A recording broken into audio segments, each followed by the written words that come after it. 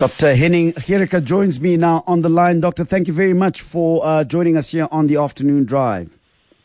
Afternoon, Aubrey. Great chatting to you. Much appreciated, sir. So you would have witnessed or perhaps saw on various platforms what happened on the game between Kaizer Chiefs and Free State Stars. Very, very sad indeed. Give me a sense of what is going on in the minds of the people who would have been involved in that. Those that were watching, those that participated in the violence itself, but more especially the sports, I'm not the sports fans, the players themselves. Yeah, Aubrey, like you said, it's actually sad. I believe you get two types of supporters. You get really passionate supporters. Amakosi supporters, Amakosi for life, and that's what it's all about. And they're loyal. And of course, they're angry and they're unhappy when their team is not playing well, like at the moment. Yeah. But then you get fanatical supporters, and that's actually what we're talking about. And those fanatical supporters, there's no boundaries for them between themselves, actually, and the team. They feel if the team loses, it's a loss for them. I think what happens in a situation like that is you put a lot of fanatical people together, and they start beginning of the game, they want to win this game, they haven't done well, and in previous competition, and this is Nedbank semi-final, or give them a chance to win something this year. They psych themselves up, and later they get so emotional through the game that energy that created there, a lot of negative energy, a lot of irrational behavior actually, and it's totally emotional. Yeah. And that's what happened to them, and a little thing will trigger it. A little thing, somebody will say something, and let's do that, and the crowd will just go, because that's the psychic of what happened. It's a combination of irrational thoughts, emotional thinking, passion about the team, but they lost contact with reality there. Yeah.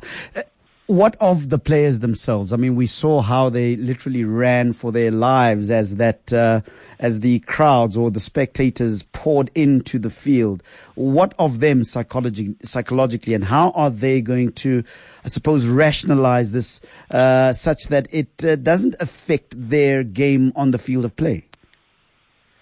Yeah, definitely. I was actually the previous, was it Sunday, there in the game against Platinum Stars, and they won the game, Chiefs, that specific game, and players they play for the team as well, and it's even though the professional players, it's so important for them to get the support of the and they haven't done well, that's a reality, but they played like scared players at the moment. They're afraid to lose, they're afraid to take chances because they know it's coming for them. So it's actually a vicious circle of just trying harder, and then they don't focus anymore, they don't stay in a moment. But to be in that state of mind and to score goals and to play well, there's no way you can do about it, because that's not motivation, that's demotivation. Even you said, let's go and play let's silence the crowd, let's play for our fans.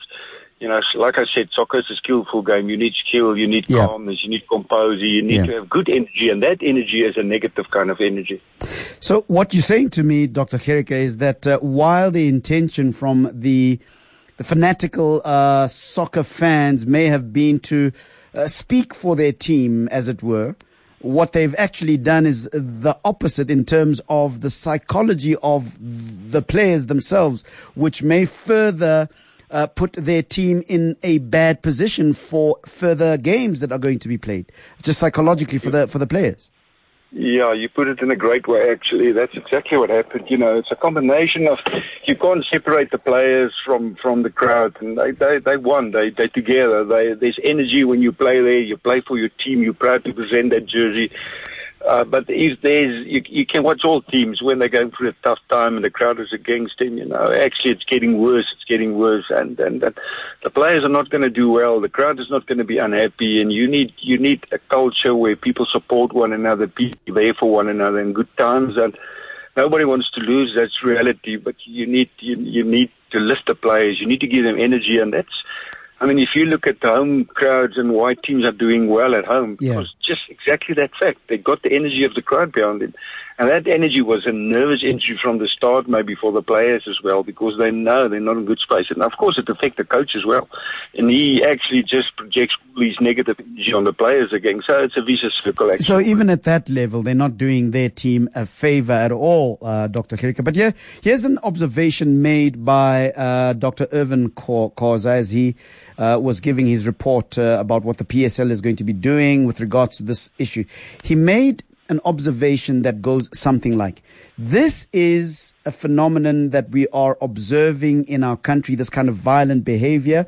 This is a phenomenon that is gaining momentum in speed and in frequency and in intensity.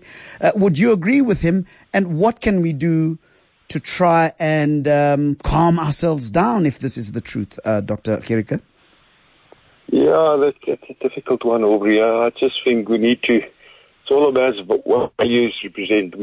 You know, we want to be a country of champions, and that's when you play for Pirates team and you play for Chiefs. You know, that's the oldest club in Soweto, and it's proud clubs. You know, and you want people supporting them that feel proud, and you want people that present those values. And I think we need to talk more about values. What values you will want. And the players need to speak up about values, and we need to educate schools and kids going a lot about what values we want and what is champions about, because that's what we in South Africa need. We need champion people, not just champion players. We need champion crowds as well, and support our people, and of course we want to be winners, but that's not winners when you do the opposite. Actually, you know, that's actually. But Doctor, Dr. Henning Gericke, thank you very much, sir, for your time. I really appreciate your analysis, and let's hope that we'll see better days. Thank you very much for your time. Okay, buddy. Bye-bye. All right, Dr. Henning Gericke.